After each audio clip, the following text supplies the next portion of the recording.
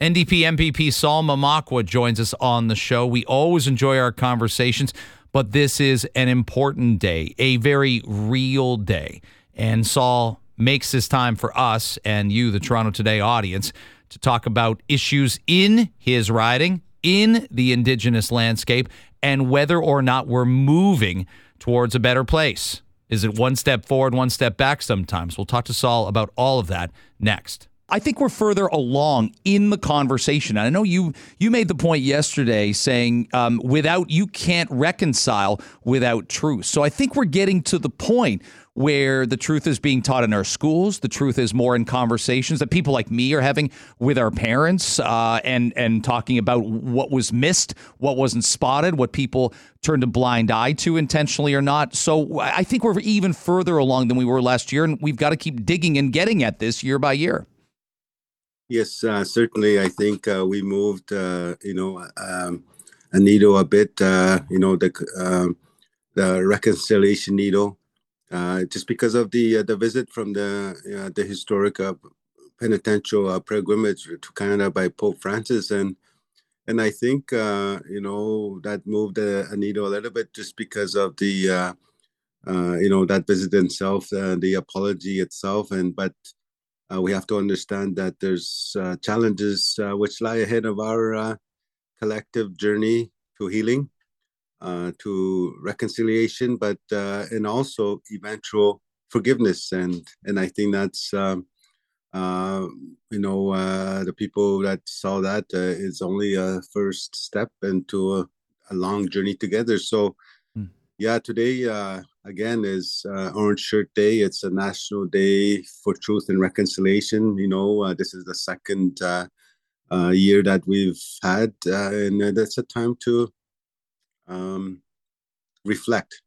I read your statement from yesterday. I always think of you as a politician that wants to do things rather than just say things. And the machinery of government, the machinery of politics gets in the way of that sometimes. And I'm sure you worry and I worry. There's too many people into the world of politics that would prefer to say things as opposed to doing things. But you make the point yesterday, admitting to wrongdoing in the face of undeniable evidence is not reconciliation. Performative acts of apology are not reconciliation. And you're right. The Pope being here made a difference to people. Maybe that was something unthinkable that was going to happen last September at this time.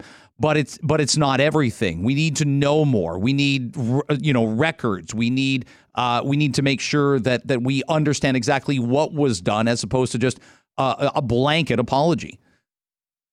Yes, I think that there needs to be more done here in the province of Ontario, but also the this country of Canada. And I think if we go back to the Truth and Reconciliation calls to action, if you read those 94 calls to action, you will see how the opportunities that are there to invest in those calls to action. And I think that the political will has not been there to invest in those action items. So, and I think again we have to understand too, like here in Ontario, we haven't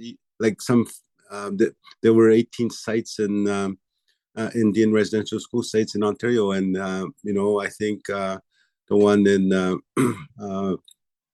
Mohawk College, in New Brantford is the one that has started searching, but we're still searching, and I think that there's so much we can do, and with regards to just saying things, and then I think. You want to be able to change the trajectory of the thinking of the people that make these decisions across Canada, across the municipalities, across the regions, the governments as well, right? And I think that's the intent of sometimes of my messaging. NDP MPP Saul Mamakwa, kind enough to join us. You're right. 7 years ago, the Truth and Reconciliation Commission federally releases its final report, and there's 94 calls to action. And it's been documented. We've covered about 10% of those calls. And even when Mark Miller says this is moving too slowly, he's right. What gets it moving faster? What expedites some of these calls to action? It's more than just political will, isn't it? Although that's a big part of it. Well, I think that's one of the things too is, they have to, that political will has to come with some resourcing and investing into those calls to action. And I know sometimes politicians say the good words that people need to hear, that they put us in the same, they think in the same place whereby they talk about colonialism, where they talk about oppression and how it impacts the lives and the health of Indigenous people in this case. But that's what it's been done before, whereby colonial systems, colonial governments have continued to say that. But I think again, actions are more. Actions and resources are what we need into these investments, and so we can come together as as a better Ontario, a better Canada, essentially a better Canada, and a better society. That's what we all need here, and then we're all after the same. We are all after the same thing.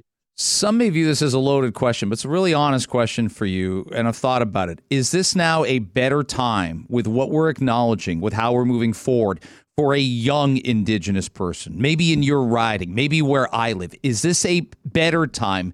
Maybe, unfortunately, there's not a lot of great things to compare it to. Is it one of the better times that we can think of to be young and Indigenous and independent and knowing the whole world is in front of you and so many more people want to help people achieve their goals and dreams? Are we in a much better place than we have been in previous decades? I think acknowledging the Indian residential schools and its intergenerational impacts is one piece, but I think we have to understand that there's still oppressive and colonial systems, policies, and actions that keep on happening. And I still have 14 long-term boil water advisories in my riding, and is that a better time? I don't know. That's a very loaded question, and and I think we need to be able to come to understand on the backyard of Canada on what's happening, whereby some of the First Nations are living in third world conditions, and I think we have to acknowledge that as well. Oh yeah, and I think that's that it is a better time than what we say 10 years ago. A little bit, just the needle. I think it's not about stepping forward, but it's about changing where you're looking at.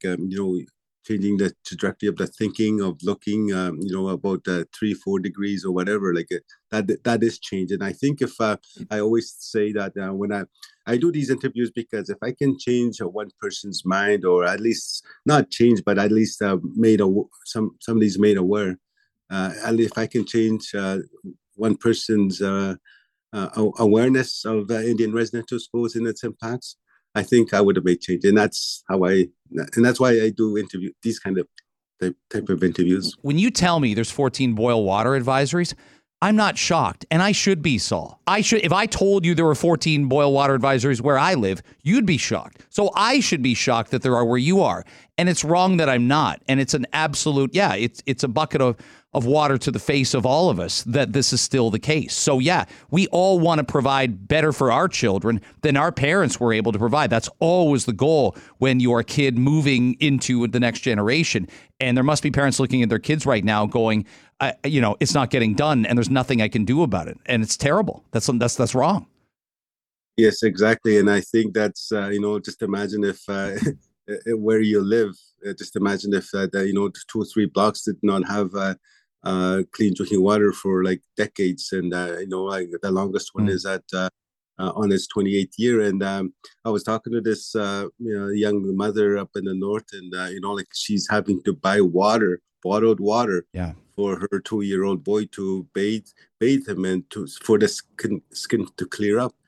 And and that's something that people don't know that it's happening today in Ontario and Canada. It's a different Canada. It's a different Ontario, it seems. It shouldn't go on this long. It shouldn't go on much longer. It shouldn't go on another day longer. And this is why, again, I thank you for making the time for our show.